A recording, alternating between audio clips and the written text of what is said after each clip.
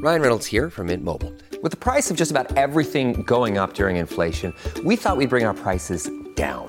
So to help us, we brought in a reverse auctioneer, which is apparently a thing. Mint Mobile Unlimited Premium Wireless. How to get 30, 30, bit to get 30, bit to get 20, 20, 20, bit to get 20, 20, bit to get 15, 15, 15, 15, just $15 a month? Sold! Give it a try at mintmobile.com/switch.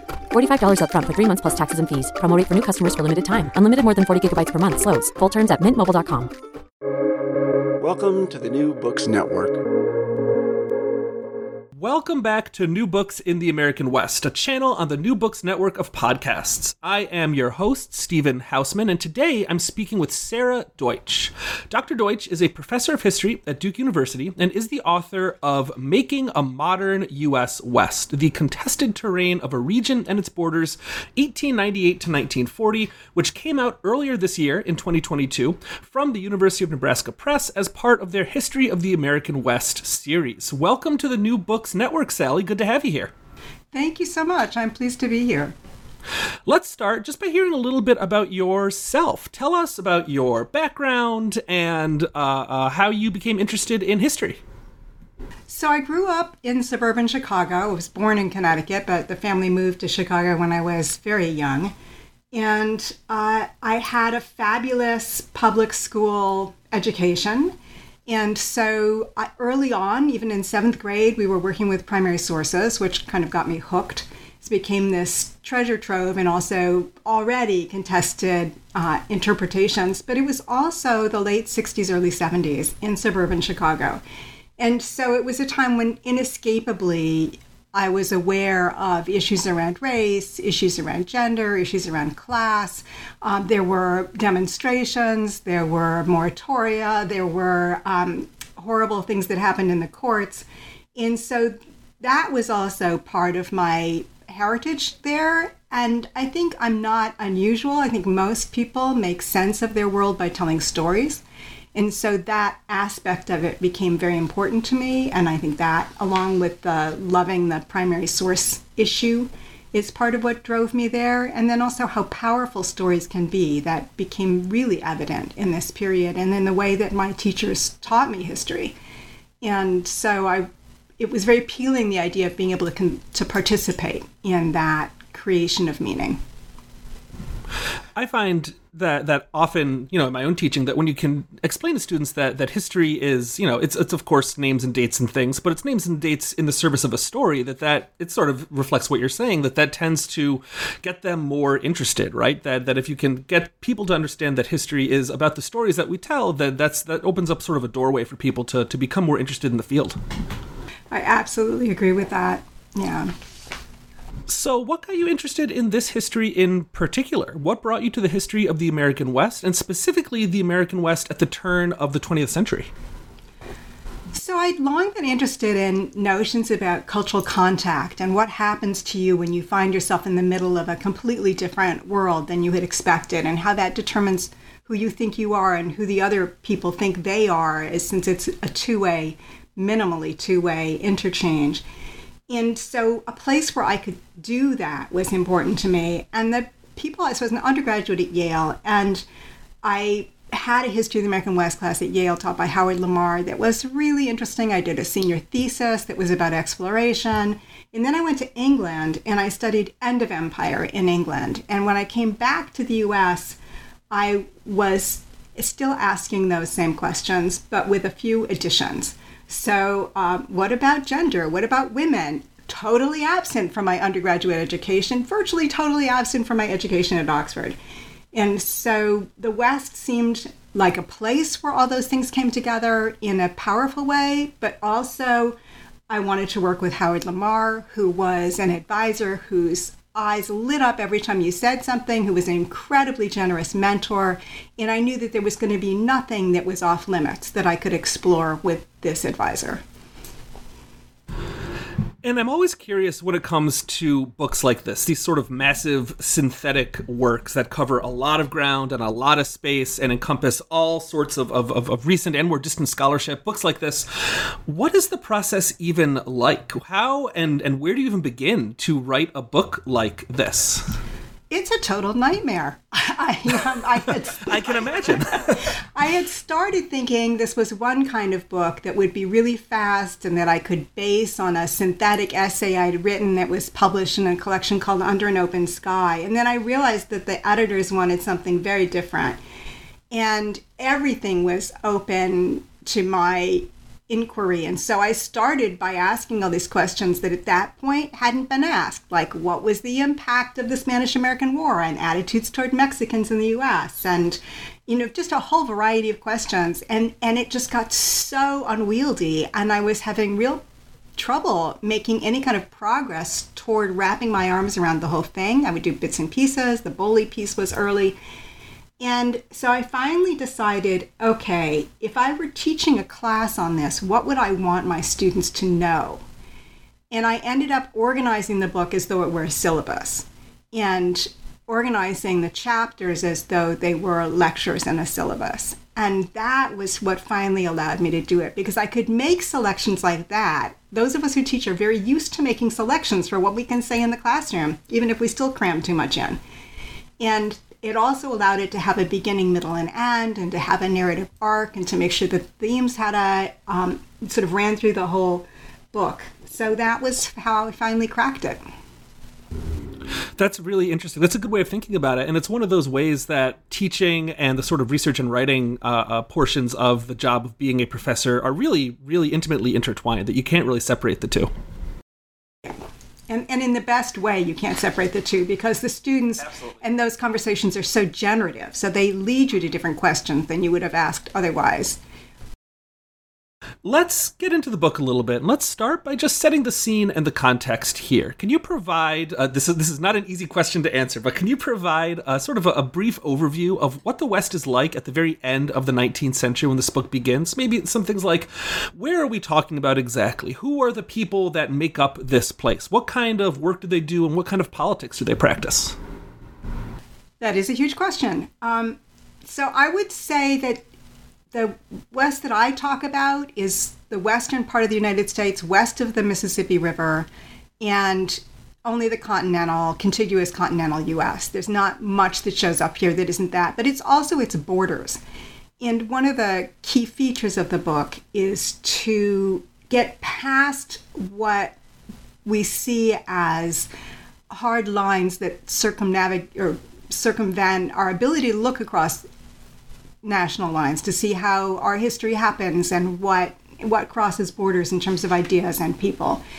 And so the scope of the book is that region and its borders and everything that crosses there.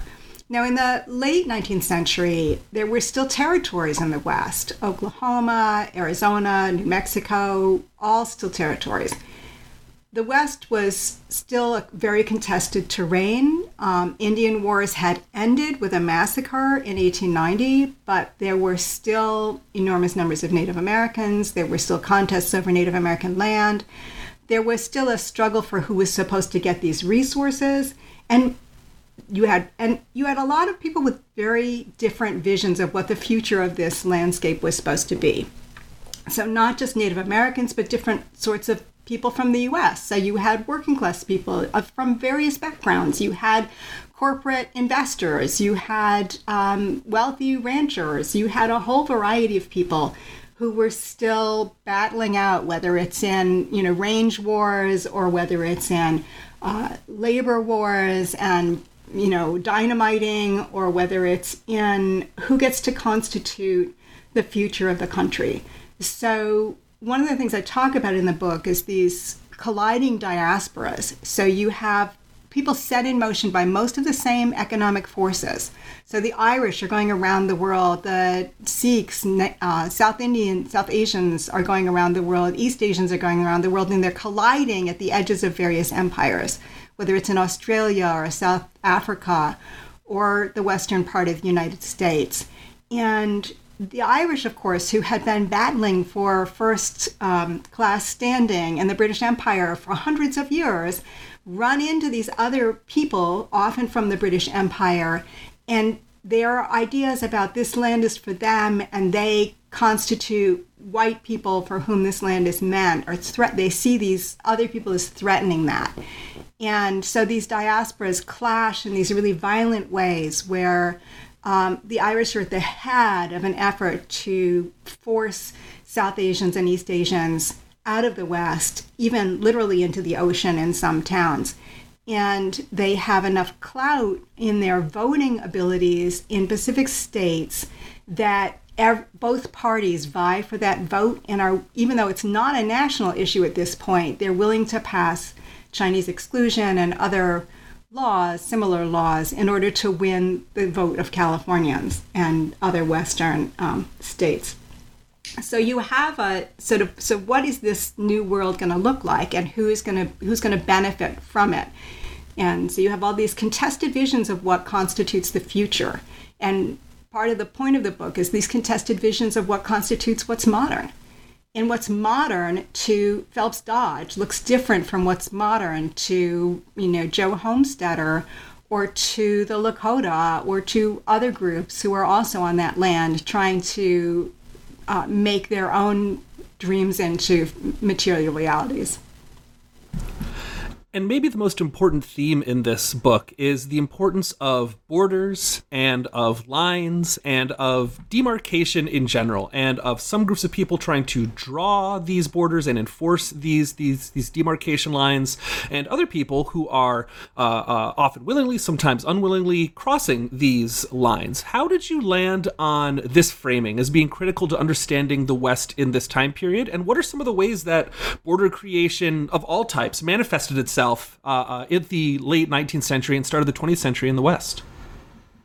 I had been really struck as I was writing this and as I was doing in my own background in Latinx history with the ways in which the border was so fuzzy. It was very startling to me that we didn't even keep land-based records of our immigration until 1907. And that there was already a sizable Mexican immigration at that point, till the point where they were a third of the labor in track maintenance, in mining in some places, in agricultural labor was growing. And so this notion that there was some kind of natural hard border was completely not there at the time. There were people who were policing the border to prevent smuggling of Chinese people in or other kinds of smuggling in. And even in 1907, we begin in the U.S. to police borders as a result of the Gentleman's Agreement and working with Canada and Mexico to keep Japanese people out of the country. Not Mexicans. That was not the issue. So I thought, well, how does this happen that we create these naturalized, these things we make up as natural, as hard and fast borders in the West? And what is that process like? And what's the investment in it? Why is it so important? And the other piece of it which is why the book starts in 1898 and not the more classic 1893 closing of the frontier moment, was the ways in which the U.S. was becoming a nation-based empire. That for the first time with the Spanish-American War, we had acquired territories that we had no intention of ever making into states, as ever being fully equal. And that meant that we had to demarcate the difference between citizens and non-citizens in a different way, between territories or colonies and those people who fully belonged to the polity.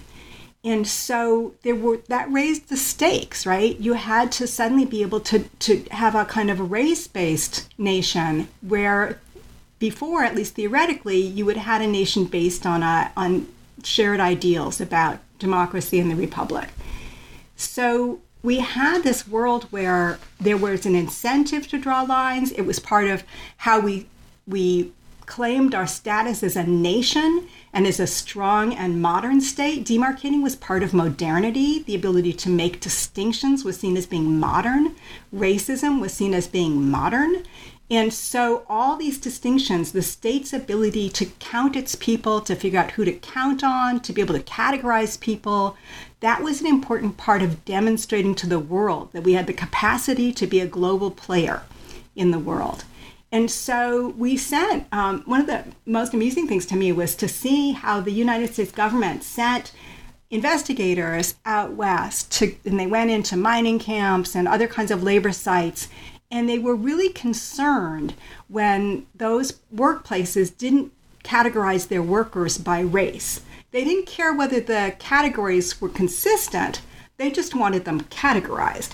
And so there was this incredible investment in sort of the fiction of being able to know your population. And the inconsistency then gave you a kind of flexibility, which became very important later when you wanted to change your policies about certain people. And in the book, you use the example of the small town, the black exoduster town of Boley, Oklahoma, as an example of what this looks like on the ground, how this plays out on the ground. Could you tell us a bit about Boley and what it explains about all these themes that you're talking about in the West in this time period? Yeah, Boley's an amazing example, and it was one of the first things I wrote about as I was beginning the work on this book. I was just fascinated by the ways in which, for African Americans who had been basically shut out of the West in the aftermath of the Civil War, having tried to go west in the 1870s, and that being foreclosed by the South, which prevented their exodus in violent ways. And then trying again in this period, and all these black towns that are founded in this hope of maybe even having a black state and having autonomy and being able to control your property. And it was, so exciting to be able to do that. And then I'm looking at it, and I'm looking at the dynamics of how Boley gets founded. And of course, it's founded on Creek Indian land. And it's only possible because of the kinds of requirements that the federal government has imposed on Creek Indians, and who can hold land and who can't hold land and who can sell their land. And so what you end up with is black settler colonialism, as modern scholars would put it. So black people being part of this displacing. And it's not necessarily comfortable. And Booker T. Washington goes to Boley, and he claims to know a lot about about Native American people from his years at Hampton. And he keeps saying, they've all gone back. There are no real Native Americans in Boley. Every time someone's going to introduce me to one, I see someone who's African American. Now, of course, that wasn't true, but it fit with a larger U.S. white imaginary that Indians were just going to disappear. And so you didn't need to do anything horrible to them in order to acquire this land and be given this opportunity. It was just natural. And they were part of the past. And white, and Booker T. Washington would say black Americans were part of the future. And of course, it was more complicated in Boley than that. And it was more complicated for Creeks, who had a long history of mixing with African Americans who had escaped slavery, of having their own enslaved African Americans. And so there were a lot of Creeks who had some African heritage, who were fully members of the Creek Nation and seen as tribal members with all the benefits that brought. And so that was also going on. And there were these tensions because Creek freedmen who had land were welcoming people, African American people escaping from the South, and they were getting larger and larger populations. And they were putting a strain to the Creek tribal members on the schools, and the tribal members felt displaced.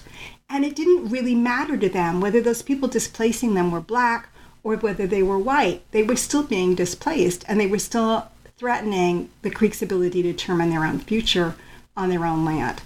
They didn't see it in racial terms. They saw it in terms of who's Creek and who's not Creek.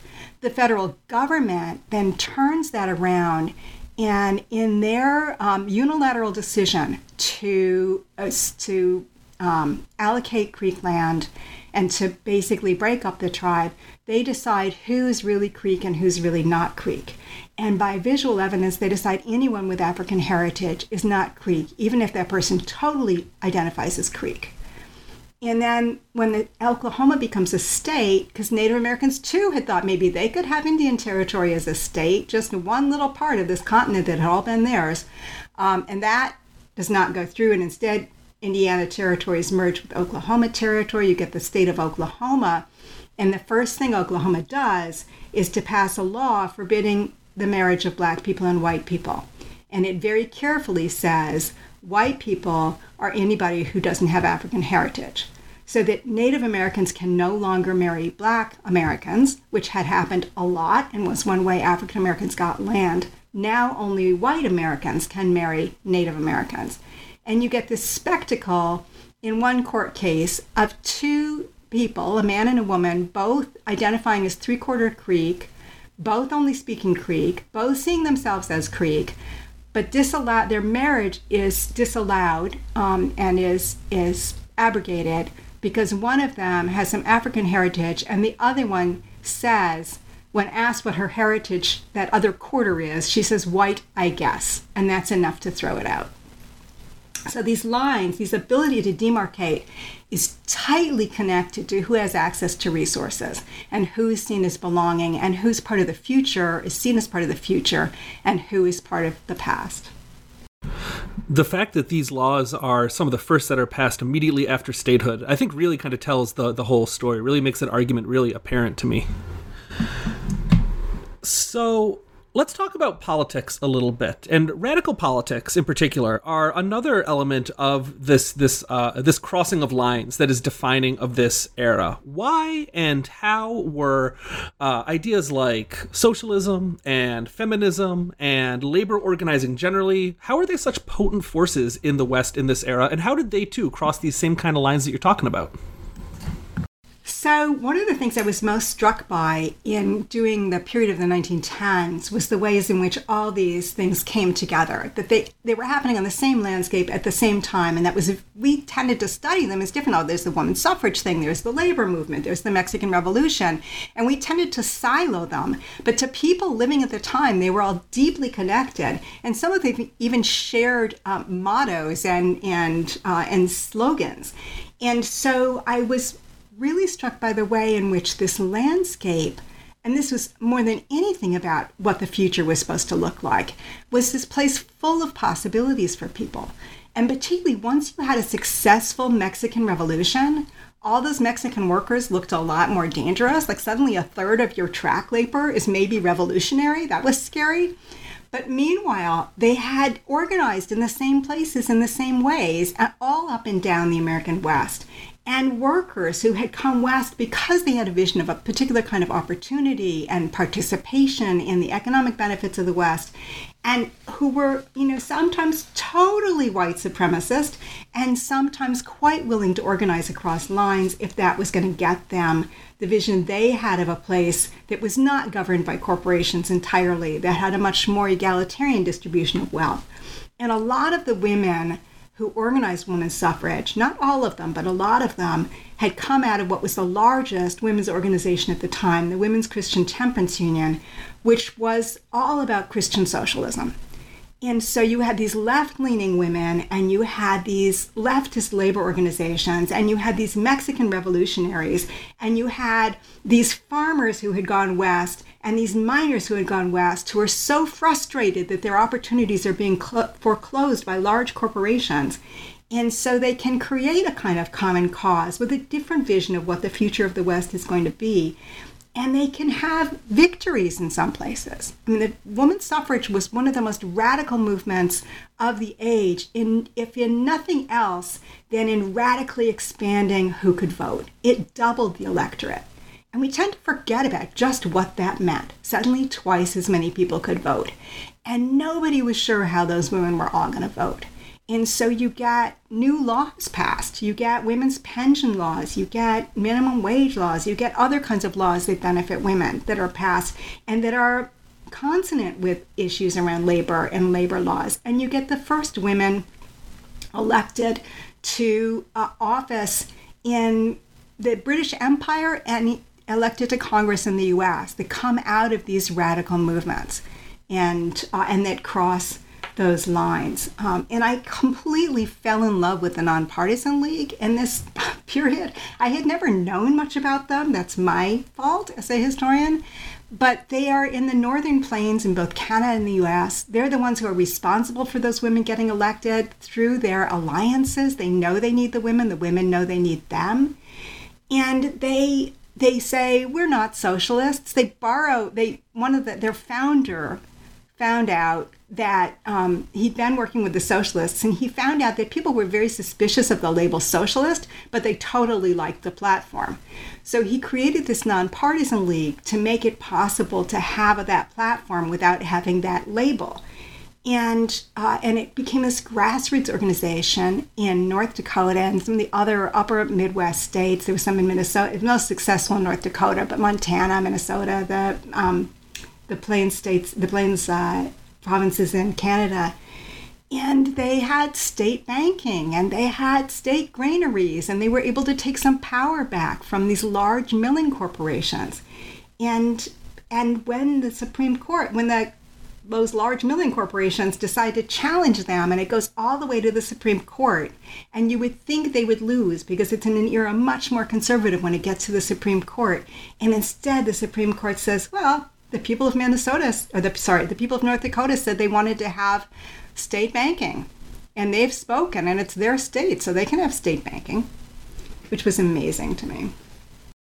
That was one of my favorite parts of this section of the book, was the way that you expanded the kind of leftist political movements of this time period outside of their usual places, right? When we think about, or we generally, whoever we might be here, when historians often talk about or teach about this part of American history, it focuses on places like Colorado or maybe in the Twin Cities, these sort of places that we think of as hotbeds for labor and leftist activism. And you're talking about places like North Dakota, small towns in Oregon, Oklahoma. I really appreciated that expansion of the geography of this story a great deal in this book. It was amazing to see it in all those places. You make the case in the book that World War I is also a critical moment, a critical kind of juncture point in the history of the West at the start of the 20th century. What impact does the war and American entry into the war have on all of these questions of borders and demarcation and line drawing? How does the U.S. government, for example, use the pretext of the war to forestall a lot of this radical activism that we have been talking about? So, nationally, and this story is pretty well known, there's really harsh repression of radical movements. And you have a war, so you have wartime state governments. And in some states, they simply, they let the legislature out for the duration and had an appointed group running the state. And that appointed group always included some corporate people as well as the occasional labor representative. And those corporate people were totally willing to use the wartime exigency to completely destroy radical organizations by putting people in jail, by encouraging vigilante action, and that was really literally deadly. And but the other thing that happened that I love about this period is that there are some really quirky moments. So the lumbermen, the guys who owned lumber, these huge, vast territories of privately owned forests, had always been battling with their workers, these radical workers who tended to be IWW types. And so now they have the war, and they're still battling those workers, and they have no desire to hand over more power to the state and no desire to hand more power over to the workers. And so they arrange with their draft boards to have labor activists drafted into the military, into the army, and get them out of their workplace. The problem with this is the army doesn't want radicals in the army. This is not the solution to that. I'm like, yeah, let's do this. I mean, Pershing is like, oh my God, it's all going to be, they're all Mexican revolutionaries. The IWW, they're all the same people. And he wasn't necessarily wrong about that. And they're going to be in my army. And not only that, but you're creating so much unrest there that I won't even be able to take the army to Europe because they're all going to be here putting down your strikes. So we have to do something about this. And so what they do is they bring in this guy who had managed to make things work smoothly in the Philippines, and they bring him in to figure out how to make this work in the Pacific Northwest. And he had completely expected the workers to be outrageous and exaggerating things, and instead he found it was the other way. He said these conditions were incredibly appalling.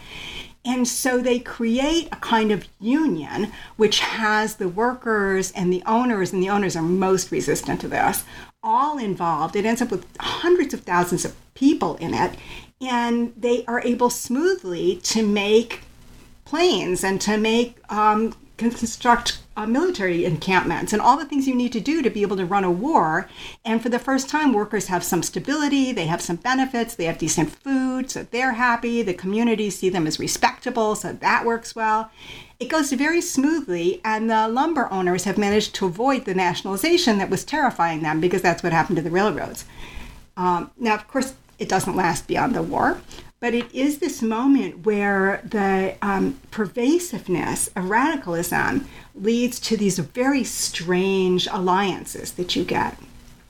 And then when the war is over, of course, you still have all the machinery of repression that you created for the war, all the machinery of vigilantism, and no hold on any longer, because you don't need people to be unified for the war in the same way. And so there's this evisceration, and you can now deport people because you're not at war anymore. And so there's this evisceration of the radical movements in the West, and at the same time, of course, the evisceration of any kind of cross-racial organizing. And so you get massacres of cross-racial organizing people. You get, we know about the second rise of the Ku Klux Klan, which I think is really enabled by the green light given vigilantism during the war. Suddenly it's respectable to be vigilantes, and so that makes it easier. And so at the beginning of the 20s, you have new laws saying, aliens can't own land, aliens ineligible for citizenship can't own land in Pacific Coast states and in some other states. You have all these exclusions. You have these radicals that are jailed and deported, and you have African-American organizations that are harshly put down. You have the Tulsa massacre that happens, really is the culminating event of all this. And then you have a pull back from that, but you can pull back from that partly because it's accomplished its work so well. And when people can't any longer, although North Dakota nonpartisanly manages to survive all these challenges, but for many places, when you can't any longer depend on electoral politics as the way in which to participate, then you have to look elsewhere. And this is where you get, in my mind, the takeoff of the sort of speculative West. We'll look for economic democracy if we're not going to have political democracy. Well, let's talk about that speculative West, because in a whole bunch of ways, this is sort of the era when Americans are imagining the West in new ways. They're trying to create a particular image of the West. They're trying to sell that image of the West. And as you just said, they're trying to speculate on that image of the West, that idea of the West in the 1910s and 1920s. How is that the case? What's going on in this part of the story? How is the idea of the West being created in this time period? So it's not newly created so much as newly marketed in mass ways. I mean, there had been dime novels about the West in the 19th century, and now you had film, and you also had new ways to invest in the West. So you had the growth of the stock market, and the people had experience for the first time with Liberty bonds. So for the first time, they had gotten involved in a kind of bond market and a stock market. They used those bonds, I refer to as a sort of entry-level drug to the stock market, and they sell the bonds and buy much more speculative stock with it. And oil has become incredibly important, and so everybody wants to take a plunge in the oil market in this period. So the West is still held up as this place where people can become rich, where anybody can become anything, and anybody can invest in the market or in land or in oil. And the film industry, which starts in like New Jersey, quickly moves west because they have a non-union environment, because they also have a variety of landscapes that they can use. And so you have this engine of being able to purvey this image. Westerns were the most popular films for a long, not even only in this period, but way well into the 20th century, well past mid-20th century. And that creates this image of what a lot of white Americans want the West to be about. which is the heroic American conquest of another land and the individual American making against all odds. And so that's the kind of image you can sell, the chivalric American male rescuing, white females from dangerous other people. And there are, Native Americans and other people in these early Westerns, but almost entirely they are not the people depicted as the heroes, and they're not the people depicted as having anything to do with the future of the West. So when Native Americans get rich from oil, which they do in the Osage Nation and among the Creek too, instead of saying, oh, look, they're being Americans and they're participating and they're buying fancy cars and look how well they've assimilated, people say, oh my goodness, they should not be participating in this wealth. They haven't evolved in the way they need to evolve to do it. They haven't learned to farm. They need to learn to farm first, and then they can do these other things. And in congressional hearings, when people say, like, nobody can make a living farming in the 1920s, the congressmen say, well, it doesn't really matter whether they make money on it or not. They just have to go through the farming stage of civilization before they can go through the spendthrift stage of civilization. And when people say, well, we don't have any control over other people who spend their money wildly and buy fast cars, it's almost as though they're saying, well, that's too bad. I wish we did. But look, we have control over Native Americans and we can do that. So there were all these efforts of Native Americans to get access to their wealth and efforts of the congressmen to keep them from doing it and to see them as inappropriately participating in this speculative economy. Like they were not ready to be speculators yet, according to the white Americans who were running things, because they were part of the past and not part of the future. But of course, in that future, the speculative bubble that you're talking about famously bursts at the end of the 1920s, which brings about another era of great and substantial change in the West. What were some of the implications of the onset of the Great Depression and the New Deal in the American West, particularly for Western farmers and for Western workers? One of the things you see when the crash happens in the West is, first of all, a total lack of surprise on the part of a lot of the Western farmers who'd been having hard times for a long time and had been a little cagey about their speculation, but also the sort of roaring back to life of what had only been 10 years earlier, right? All that mobilization in the late 1910s that had ended with so much violence in the early 1920s, the people remembered that. Those people still had those organizing skills. Those people still knew what it was to mobilize and to try to get what they considered economic justice for themselves. And so the labor organizations roar back to life in that period, and some of them the same people who had been involved in the 1910s, and some of them, of course, are new recruits. And they hit the road. They are a large contingent of the bonus army heading for Washington. They are going all over the place in the West, and, millions of Americans are hitting the roads, particularly young men are hitting the roads, and they are joining once again the IWW and other leftist organizations. And it's, in some places, they organize. Well, let me back up a little bit. So first they mobilize, and they're all over the place, and it's not yet the New Deal.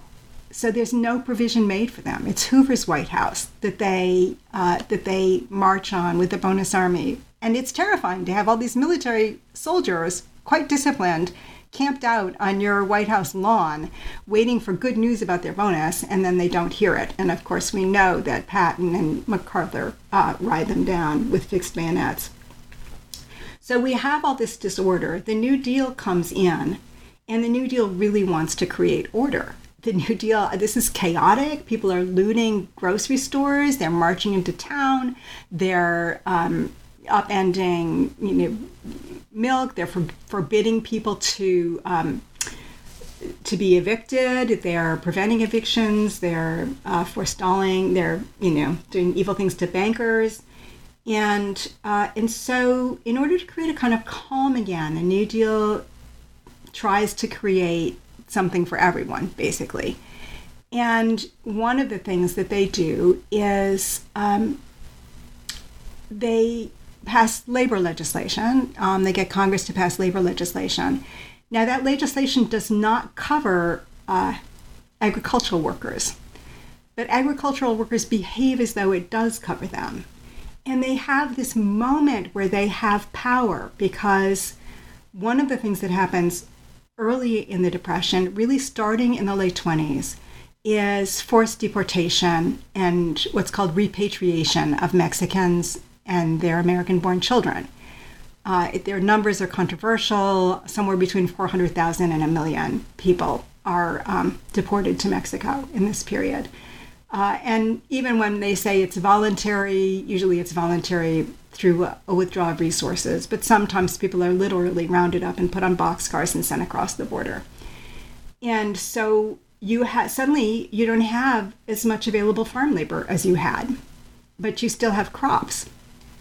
And so there's this moment before the Dust Bowl hits, before you have all those people from dusty states coming west to farm labor, where you have more strength in the hand of labor than you do at other times. And there's a massive cotton worker strike, and they win.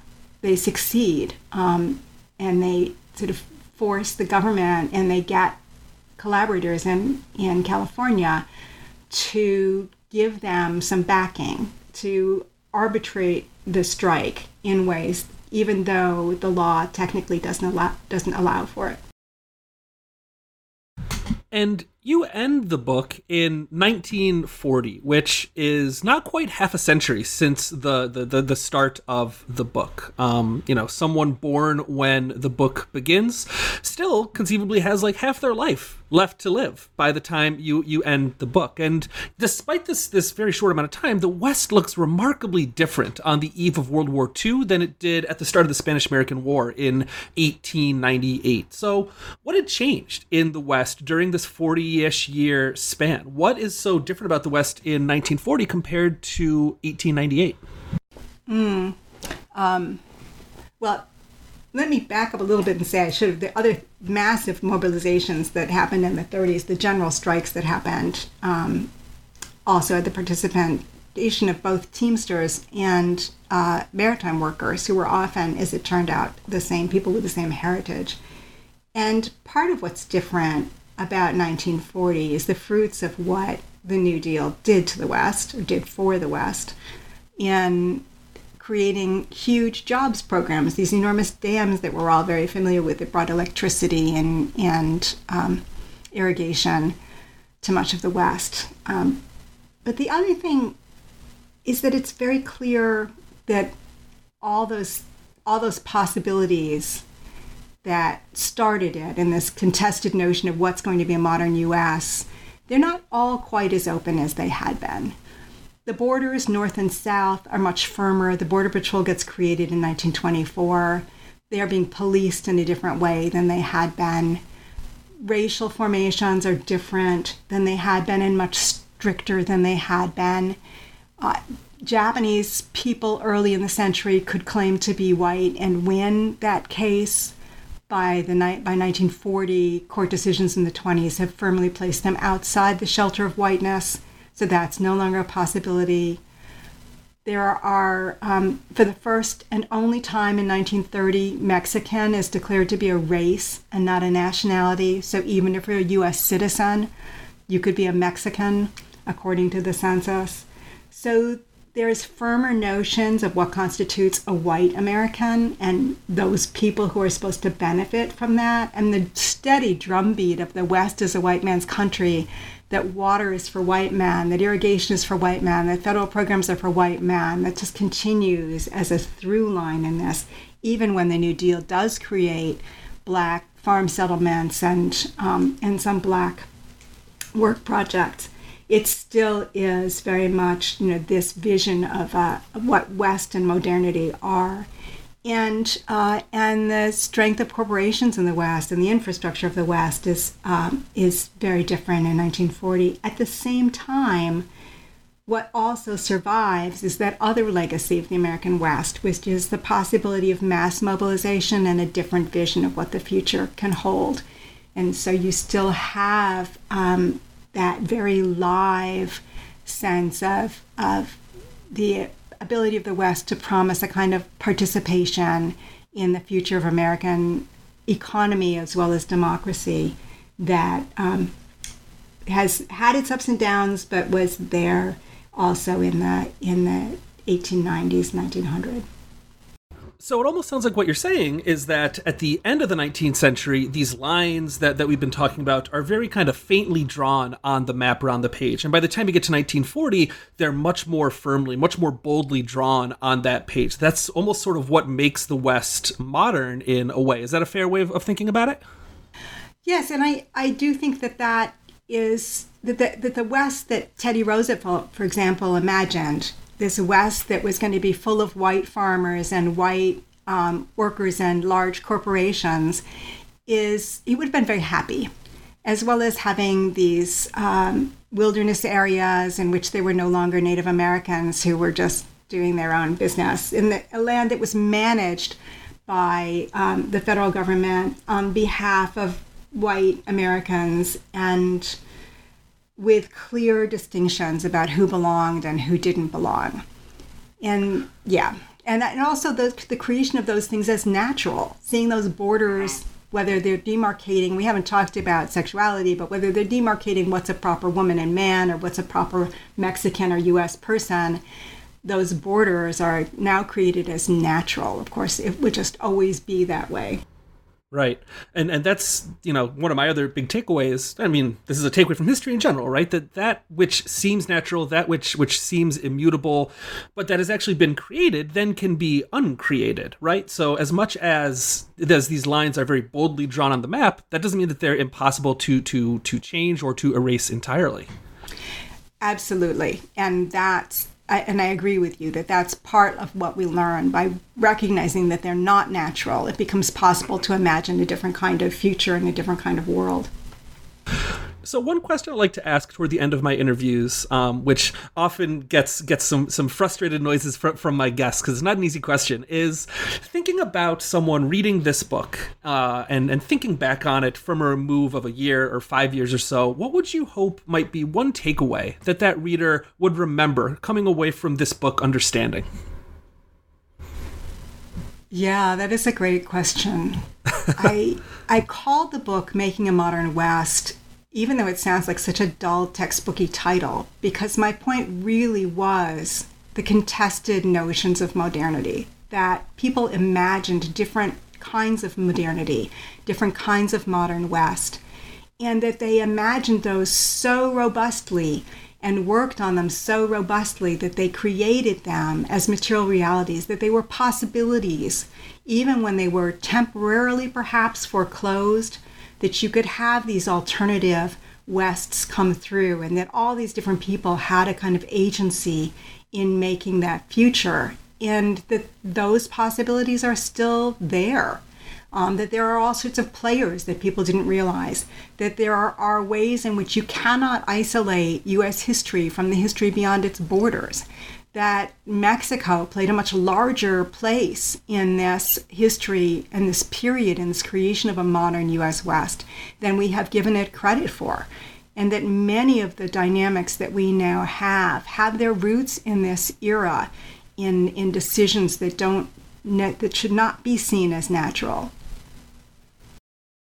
And indeed, this is an amazingly transnational book in all kinds of ways. It's really a model of how to do that kind of transnational history while keeping the focus on the United States, but, understanding that the U.S. does not exist in a vacuum at all. Yeah, that was important to me. in one of the early readers' reports, somebody was saying, "Why are we still talking about the Mexican Revolution?" Hey! But you make the point very, very, very well that you can't talk about the U.S. West in the 1910s without really focusing on the Mexican Revolution, because people in the U.S. at the time are focusing on the Mexican Revolution. Yeah, I think the ways in which the Mexican Revolution has been marginalized and created as virtually invisible in U.S. history is pretty remarkable. Yeah. I mean, way before the Russian Revolution, we had this thing that freaked people out on our border. Yeah, it's almost both of those happening in quick succession that is kind of heightening a lot of Americans' fears of what might be going on next in the United States. And then my last question, I always like to get a preview from my authors of what they're working on next. I know that when you've just completed something like 500-page book and it has only come out in the last couple months, that might be sort of a silly question. But if I know historians, I know that we often have a couple plates spinning at once. So if there's anything that you've been working on in the last couple months or any projects that you're excited to get to next, what might those be? Thanks. Yeah, I'm working on two things at the moment. One is, it turns out there's going to be a new edition of my first book, of No Separate Refuge, and so I'm trying to write a new preface for that and wrap my arms around the daunting and amazing amount of literature that's come out in the last 35 years since that book first appeared. So that's one thing I'm doing. And then I have a project I've been wanting to do since that book came out, on American ambivalence about making profits. This is something totally naturalized in the U.S. Like, we all think profits are great and we're all governed by the desire to maximize profits. But it turns out there was a long-standing ambivalence about making profits.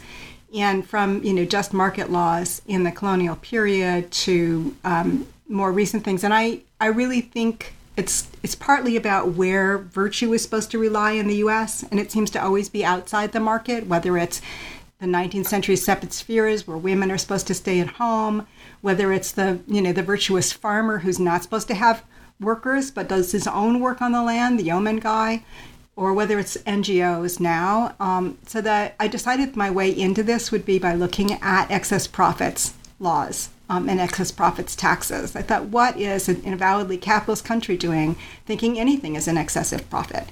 And so I've been starting to look at those moments when that comes up, and the shift between the language of excess profit and windfall tax, which is really interesting to me.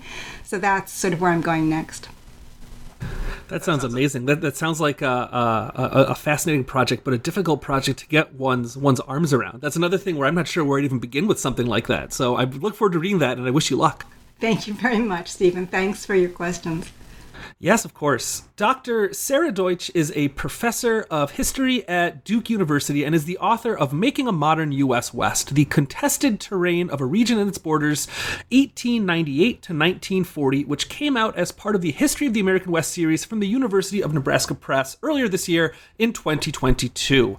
Thanks again for joining me today, Sally. It's been a lot of fun. Thank you.